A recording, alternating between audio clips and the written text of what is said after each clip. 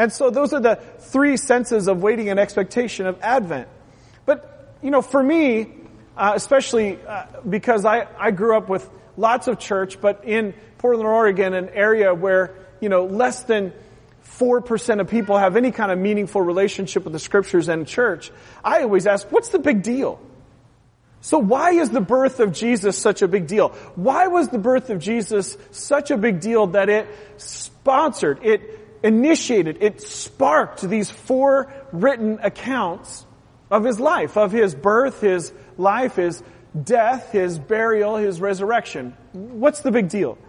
And I want to narrow our focus a little bit this morning. What were they expecting? Because clearly the people that lived at this time were expecting something. If you read the stories in Matthew, Mark, Luke, and John, or other historical accounts, it's clear that the people of the day were expecting something. They were waiting for something. And so we have, as much as we have some waiting on the arrival of a baby in the natural now, there are also, some of us are waiting on the arrival of relatives. My parents will be arriving Christmas morning. It's kind of a season for us to be waiting on the arrival, and hopefully it's of people that you're looking forward to seeing. Just breathe, it's okay. But I want to bring us, because I think this is, regardless of how much time you've spent with God, I think this is an important question. What was it that they were expecting? What was it that they were expecting? So let's flip over to Matthew chapter 1. We're going to read some scripture today. We're going to read a decent amount today. Matthew chapter 1, I'd like to read verses 18 through 23. Matthew 1, 18 through 23. This is how Jesus the Messiah, or people that spoke a street Greek but had a Hebrew accent or some Yiddish or some, pardon the pun, some Hebrew vocabulary would have said Yeshua Yamashiach, Jesus the Messiah. This is how Jesus the Messiah was born. His mother, Mary, was engaged to be married to Joseph, but before the marriage took place, while she was still a virgin, she became pregnant through the power of the Holy Spirit. Joseph, her fiancé, was a good man and did not want to disgrace her publicly, so he decided to break the engagement quietly. As he considered this, an angel of the Lord appeared to him in a dream. Joseph, son of David, the angel said, "Do not be afraid to take Mary as your wife, for the child within her was conceived by the Holy Spirit, and she will have a son, and you are to name him Jesus, for he will save his people from their sins." All of this occurred to fulfill the Lord's message through his prophet. Quoting the prophet, "Look, the virgin will conceive a child. She will give birth to a son. They will call him Emmanuel," which means God is with us. Now, this Emmanuel, which we sang earlier this morning, is a very important aspect of the identity of Jesus Christ. And if we are going to gather around the name of Yeshua Yamashiach, Jesus the Messiah, we should kind of understand what that means. And we sing Emmanuel, this prediction, God with us. So think about this. Prior to you having heard the creation story or the name of Jesus or anything from the Scripture, you were pondering, why on earth am I here? Anyone? Where did all this come from? How did this all exist? The first time we're pondering, is there a God? And if there is a God, what is this God like? Most humans that started that pondering, some of which have lived their life in denial that a God exists, some of which started other religions, most humans have not come away with a concept of a God who is near and dear to us, of a God who is with us. Instead, most have either believed that there is no God, or there is a God that may have started this all and has left disinterested, disappointed, whatever, or there is a God that is above us and is kind of like a mean old guy with a white beard in the sky with a stick, kind of closer to Krampus than Santa. It's okay, don't Google that, you might be disturbed. But what most people did not come, but instead God chose to reveal himself as, are you paying attention, was a God who is with us.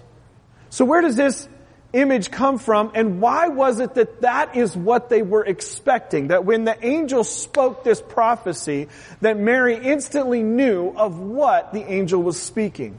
Let's turn to Matthew chapter 7. Isaiah chapter 7. I'll get there. Isaiah, it's in the middle of your Bible, roughly speaking. If you have an app, I guess that doesn't mean anything to you. Isaiah chapter 7 and verse 14. Isaiah chapter 7 and verse 14. All right then, the Lord himself will give you a sign. Look, the virgin will conceive a child. She will give birth to a son and will call him Emmanuel, which means God is with us. So here we have these 3 verses you see on the screen. And here we have this starter point, if you will, of the image of the birth of Christ and why it's important. And what we have is a hint of what they were expecting. God who is with us. I like Brett, did I get these backwards? Got these backwards. Let's start with C.S. Lewis quote. If we find ourselves with a desire that nothing in this world can satisfy, the most probable explanation is that we were made for another world. Some refer this to a God-sized hole. Some of us would remember a scripture that says of human desire there is no end. There's always cravings that without end. Which is why many of us find ourselves disappointed. In fact, it is why so many of us find ourselves disappointed at the holidays in particular, because if we make serving family members and serving others, which is a God value, which is a God idea, but if we make that our number one, we will always be disappointed because they are humans, and of human desire there is no end. So parents in particular, I speak to you today. Yes, it is true that it is more blessed to give than it is to receive, but if you have made your child's joy the number one thing in your life, you will be disappointed. You will experience depression. You will experience anxiety. You will experience discouragement. Your child's joy is not the number one. Sorry, Charlotte, get in. My children on the front row. It is a wonderful thing, a valuable thing, and something that we should value that is of a God idea, but it is not the number one. What Jesus said instead, seek first the kingdom of God, and all these things will be added unto you. So you cannot be a good parent, a joy-filled, a peace-filled parent, if God is not your number one. That was worth the price of admission. But hey, it's sci-fi season, right? Everyone's talking about Star Wars, so I like this quote from Brett McCracken that connects to the C.S. Lewis quote. Science fiction, bringing art and science together, is often the place where the metaphysical longings and liturgies of secular faith find their home. So allow me, if I will, to talk about a virgin birth, something from sci-fi. So what is this Messiah that they were yearning for, that they were desiring, that they were longing? I'm so glad you asked. Messiah means anointed, appointed, chosen, expected, one to whom everyone was looking for help and deliverance. See, people in this day had hundreds of years of hints, of prophecies, of these little words from God about what was yet to come.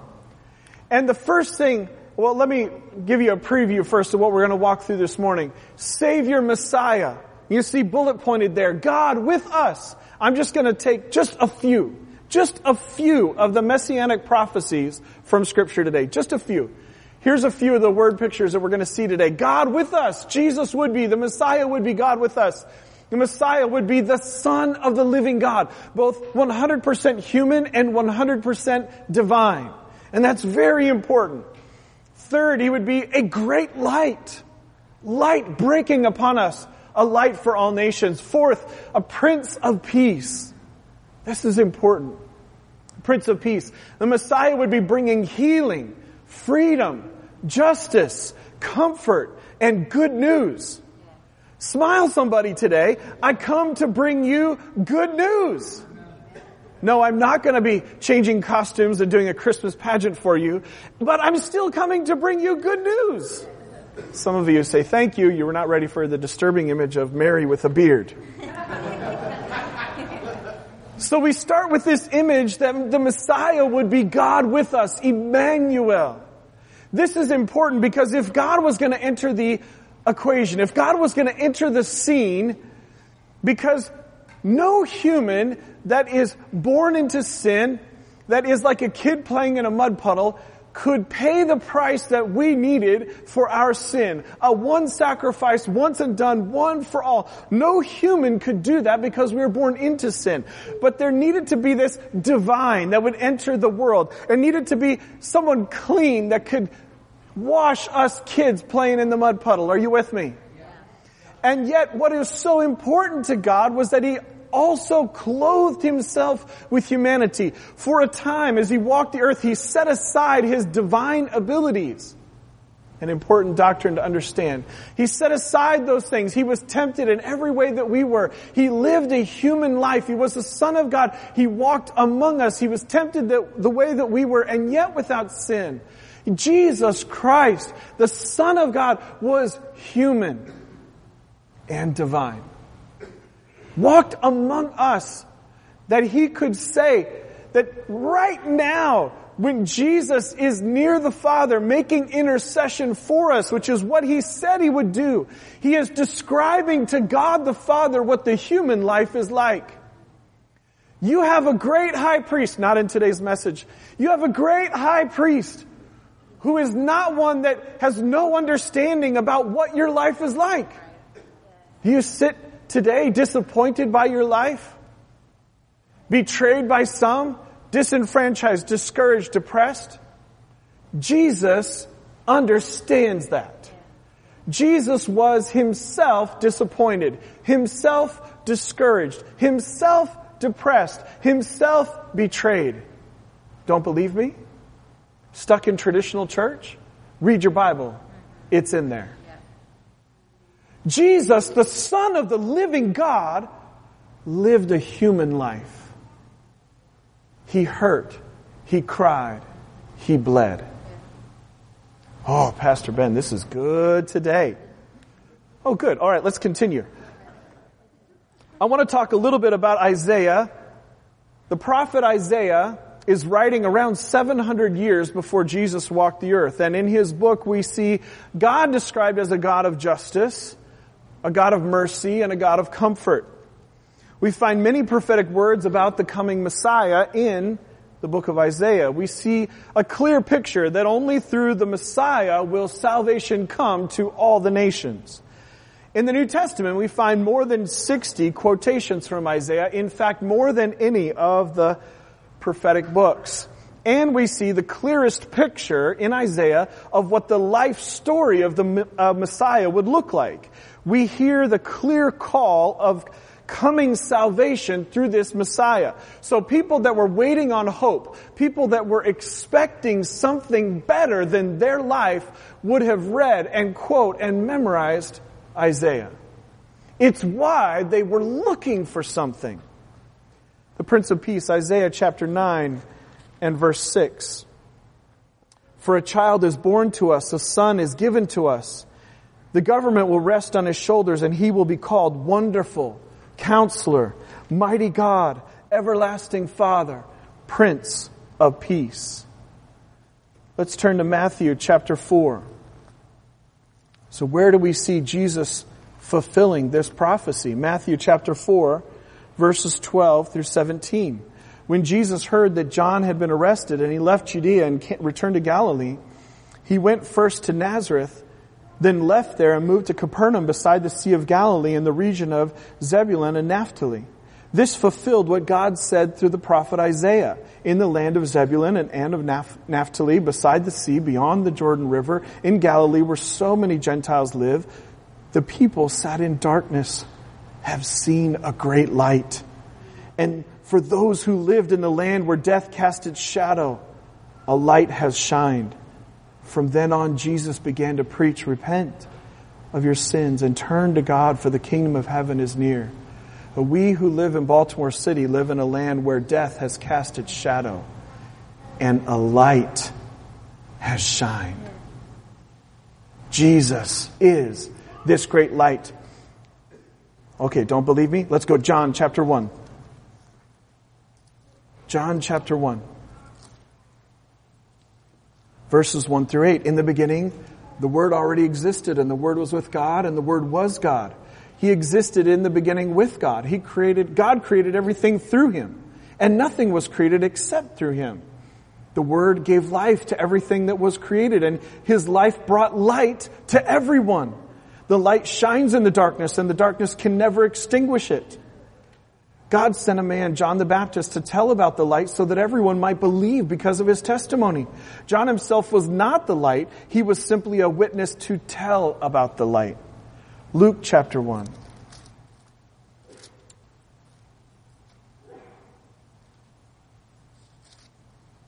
Luke chapter 1, verses 76 through 79. And you, my little son, will be called the prophet of the Most High, because you will prepare the way for the Lord. You will tell His people how to find salvation through forgiveness of their sins. Because of God's tender mercy, the morning light from heaven is about to break upon us, to give light to those who sit in darkness and in the shadow of death, and to guide us to the path of peace. Jesus is the great light. Have you found yourself in the dark? They were waiting for a Messiah who was the great light. Okay, so punt on what Americans think of as Christmas, but don't leave Jesus. The Prince of Peace. Let's go back to Isaiah. Isaiah chapter 9. Isaiah chapter 9 and verse 6. For a child is born to us, a son is given to us. The government will rest on his shoulders, and he will be called Wonderful, Counselor, Mighty God, Everlasting Father, Prince of Peace. Are you lacking peace in your life? There is but one true source of peace. My Jesus. My Jesus. The Prince of Peace, Yeshua, Hamashiach. Jesus, the Savior, the Messiah, the Christ, the Prince of Peace. Oh, sorry. I had other verses for that too, which are also good. Moving on, healing. Isaiah chapter 35. Why was it that they expected healing? I'm so glad you asked. Let's go to Isaiah's prophecies. Isaiah chapter 35, verses 3 through 6. With this news, strengthen those who have tired hands, and encourage those who have weak knees. Say to those with fearful hearts, be strong and do not fear, for your God is coming to destroy your enemies. He is coming to save you. And when He comes, He will open the eyes of the blind and unplug the ears of the deaf. The lame will leap like a deer, and those who cannot speak will sing for joy. Springs will gush forth in the wilderness, and streams will water the wasteland. Oh, what a healing is described here. Luke chapter 7. Did Jesus fulfill this? Luke chapter 7. I should have bookmarked all these. It would have been easier. Luke chapter 7. Verses 20 through 23. John's two disciples found Jesus and said to Him, John the Baptist sent us to ask, are you the Messiah we've been expecting, or should we keep looking for someone else? They were looking. They were expecting. At that very time, Jesus cured many people of their diseases, illnesses, and evil spirits, and He restored sight to many who were blind. Then He told John's disciples, go back to John, tell him what you have seen and heard. The blind see, the lame walk, the lepers are cured, the deaf hear, the dead are raised to life, and the good news is being preached to the poor. And tell him, God blesses those who do not turn away because of me. Matthew chapter 11. Matthew chapter 11, verses 2 through 5. John the Baptist, who was in prison, heard about all the things the Messiah was doing, so he sent his disciples to ask Jesus, are you the Messiah we've been expecting? Or should we keep looking for someone else? And Jesus told him, go back to John and tell him what you have heard and seen. The blind see, the lame walk, the leper are cured, the deaf hear, the dead are raised to life, and the good news is being preached to the poor. And tell him, God blesses those who do not turn away because of me. Jesus is kind of the point. If you are in need of healing, to whom do we turn? The gift that was prepared, the Messiah who was predicted. Jesus, the Savior, the Christ. What else were they looking for? They were looking for freedom and justice. Let's go back to Isaiah. Hang in there with me. This is worth it. Isaiah chapter 42. Someone look at your neighbor and say, this is good news. You can do better than that. Look at your neighbor and say, this is good news. Freedom and justice. Isaiah chapter 42 verses 1 through 7. Look at my servant, whom I strengthen. He is my chosen one, who pleases me. I have put my spirit upon him. He will bring justice to the nations. That literally means he will make right what is wrong. Anyone see anything wrong? He will bring justice to the nations. He will not shout or raise his voice in public. He will not crush the weakest reed or put out a flickering candle. He will, in other words, he's not a brute. He's not a bully. He's not going to make right the wrongs the way humans do. He will bring justice to all who have been wronged. He will not falter or lose heart until justice prevails throughout all the earth. Even distant lands beyond the sea will wait for his instruction. God, the Lord, created the heavens and stretched them out. He created the earth and everything in it. He gives breath to everyone, life to everyone who walks on the earth. And it is He who says, I, the Lord, have called you to demonstrate my righteousness. I will take you by the hand and guard you, and I will give you to my people Israel as a symbol of my covenant with them, and you will be a light to guide the nations. You will open the eyes of the blind. You will free the captives from prison, releasing those who sit in the dungeons. But where do we see this fulfilled? Matthew chapter 12. Matthew chapter 12 verses 15 through 21. In Matthew chapter 12 verses 15 through 21. But Jesus knew what they were planning. So He left that area and many people followed Him, and He healed all the sick among them. But He warned them not to reveal who He was. This fulfilled the prophecy of Isaiah concerning Him. Look at my servant whom I have chosen. He is my beloved, who pleases me. I will put my spirit upon him, and I will proclaim justice to the nations. He will not fight or shout or raise his voice in public. He will not crush the weakest reed or put out a flickering candle. Finally, he will cause justice to be victorious, and his name will be the hope of all the world. That sounds like justice and freedom. That sounds right. It sounds good. Let's go to Luke chapter 2. Verses 27 through 32.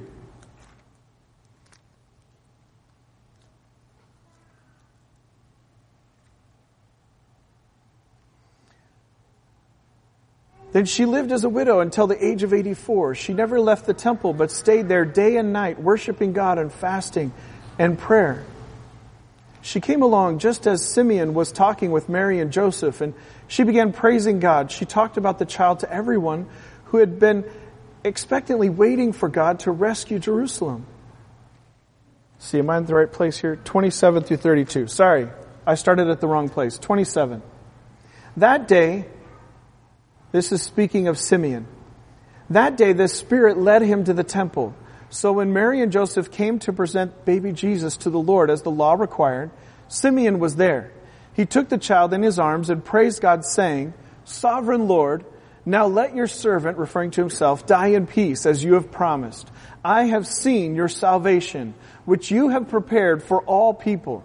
He is a light to reveal God to the nations. He is the glory of your people, Israel. Let's go John chapter 8 and verse 12.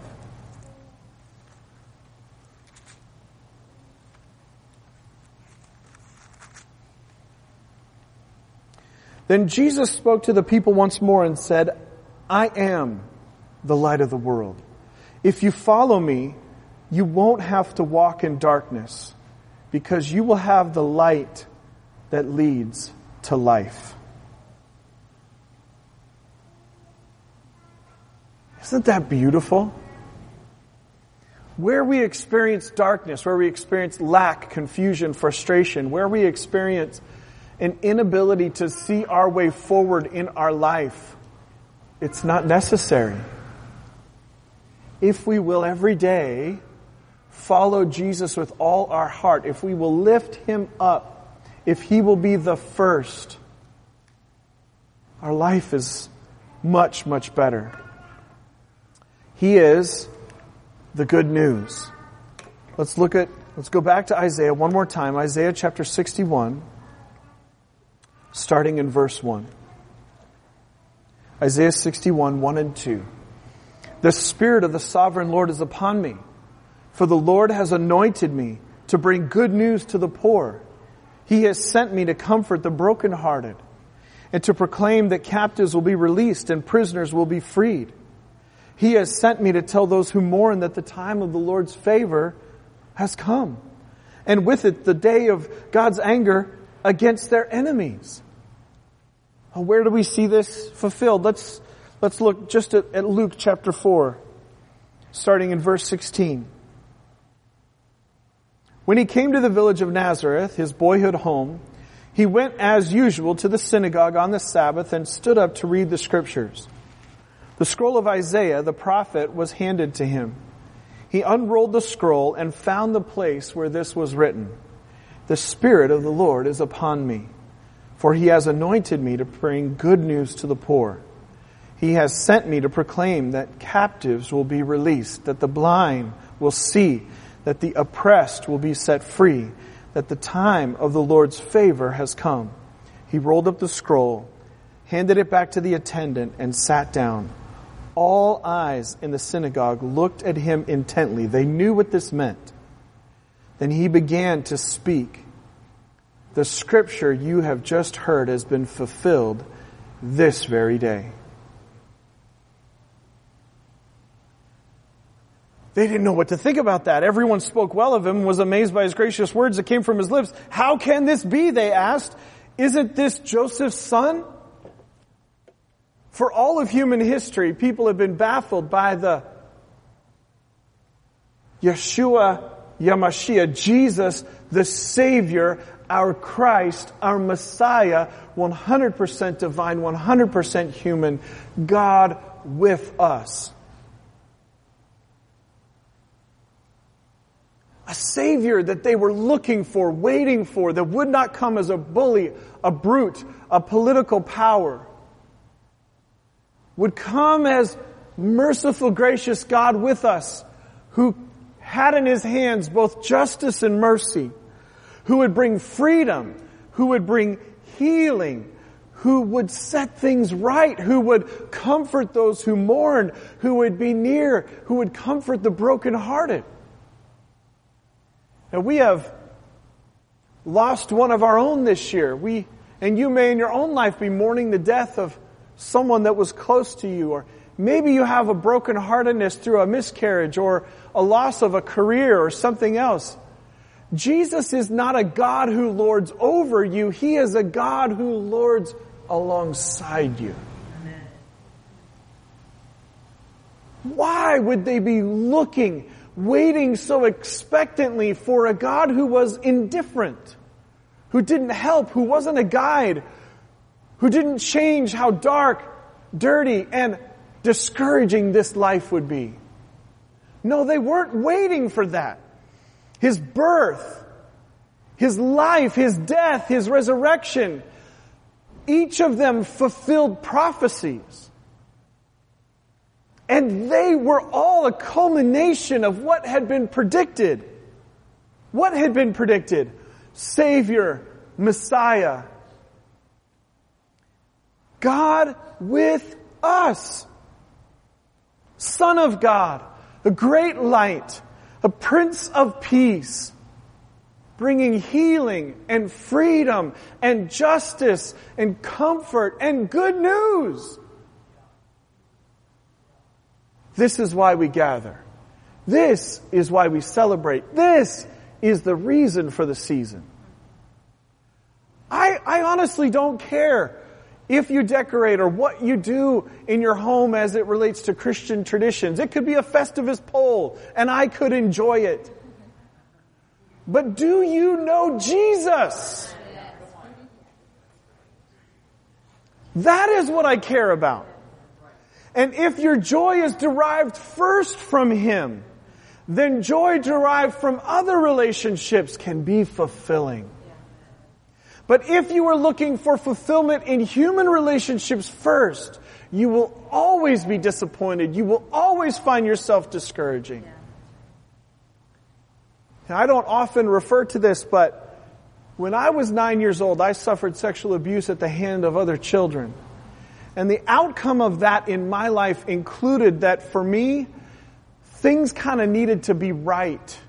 If stuff didn't go right, like kind of the holidays, or if we organized a party or different things, I would be very discouraged. I would take it hard, and it would frustrate me. And sometimes I would be angry, but a lot of times I would just withdraw, and I couldn't receive love the way normal people receive love anymore. And so I would be in a crowd of people, and I had wonderful parents, but I was discouraged and I felt lonely. And a part of the emotional outcome in my life was that if things weren't just right, I was very disappointed. But a part of that was because when I was 9 years old, my world went wrong.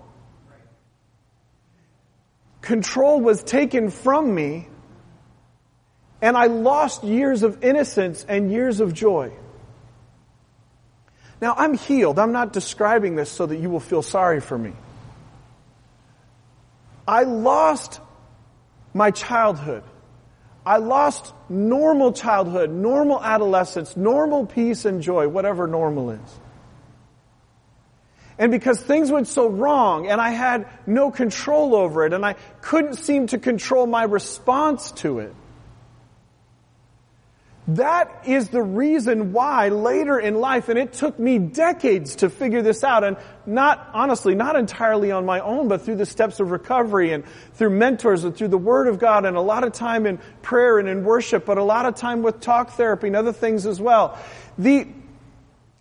I discovered that a part of that outcome, I would be disappointed if some of you remember, what was it, last year I got food poisoning on Easter, and Rebecca had to preach, and I had like spring break. My parents are both teachers, so we would go to the coast. That was more predictable than our summer vacations, which they put a lot of time and energy and money being poor and just to good memories for us as a kid. But I had bronchitis 4 times as a kid, and when my illness, or then later on when I was in middle school, my father contracted an inner ear virus, so traveling in Latin America and was wiped out, and doctors wanted him to go on disability, and so our fishing trip stopped and my normal childhood stopped. When things like that would happen, when things where it was this good thing was supposed to happen and then it didn't happen. You know, kind of like when you get socks for Christmas. When that would happen in my life, I would get really discouraged. I would get sometimes depressed and lonely.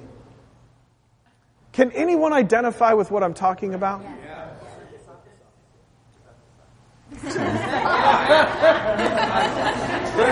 Right. This socks are right.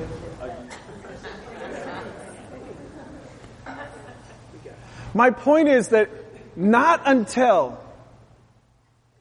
I found grace in Jesus and I started to live to connect with who God really is, not what people told me, not what I heard about Him, what I found in the Scripture. And I would walk every day by myself and talk to Him and listen to Him and go back to the Scripture.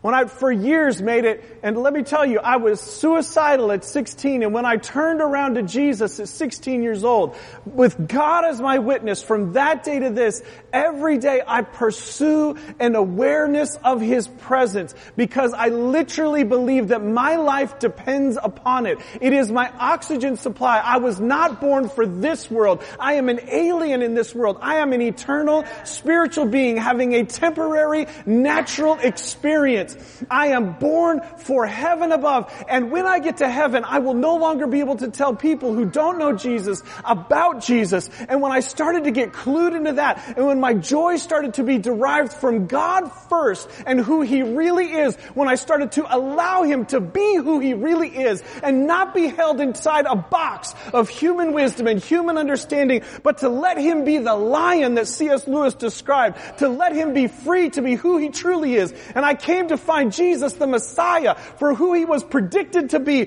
when I came to consume all of my intellect and my emotions and my decision making year after year after year. What happened as a result?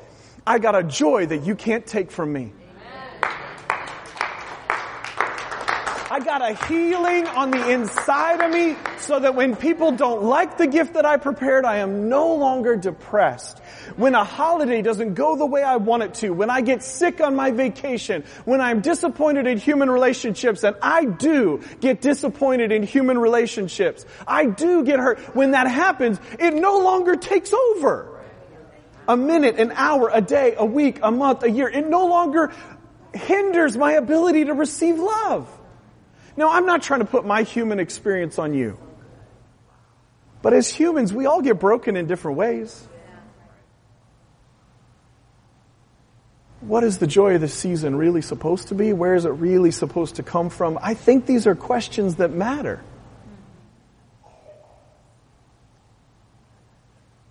Because I think God loves you.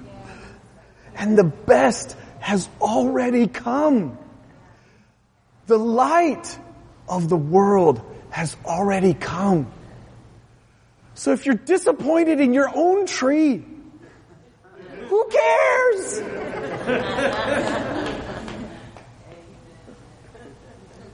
How do we respond? How do we respond? Watch this now. Believe in your heart and be willing. I'm summarizing this passage. Believe in your heart, be willing to openly say that Jesus is Lord. And you will be saved. For everyone who calls on the name of the Lord will be saved. The end of that passage is quoting another prophecy. Everyone. No, the people I like. The people that vote the way I vote. None of those other fools.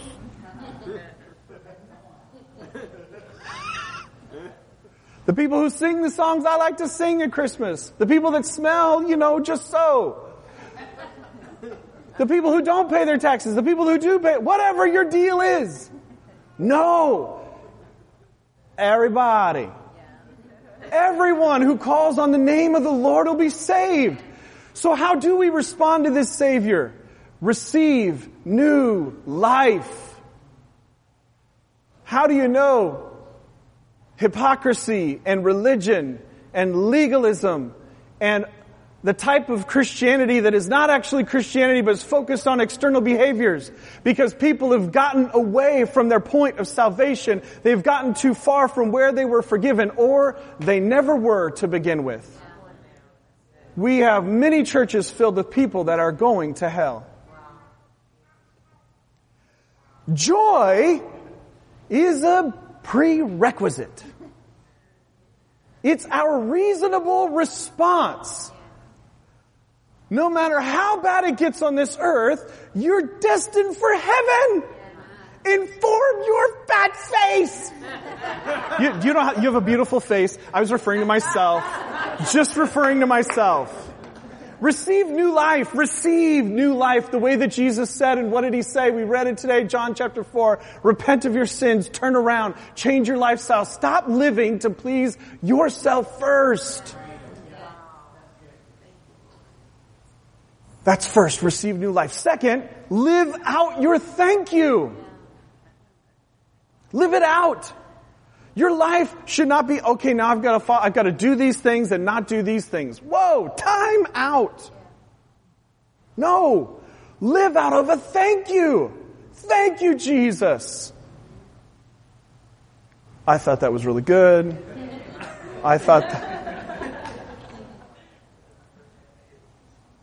I think this is the kind of perspective that we need. It helps us identify wrong theology, wrong teaching that we've heard, and anchor into true biblical teaching, sound doctrine that has been reliable for centuries. Thank you, Pastor Ben. We appreciate that. 1, receive new life. 2, live out your thank you. 3, share it. Share it. When Jesus walked the earth, He walked around the Sea of Galilee, right? We heard about that. The Jordan River flows south out of the Sea of Galilee into what? The Dead Sea. The Dead Sea you can still go to today. Salt content is so high, almost nothing lives in it. You can float in it, even if you can't swim. Why is it dead? It takes in, but it doesn't give out. This is the spiritual principle of the seas. If all you do is take in and you don't give out, you will spiritually die. Some people are the kind of, quote, Christians that outsiders hate because all they do is take in and they don't give out, and they become spiritually fat and spiritually sick. It's simple math. Over the holidays, I take in more calories than I burn, and there is a result. This shape that I work so hard to maintain. When you take in, give out. And don't exercise as a way to weight loss. It doesn't work.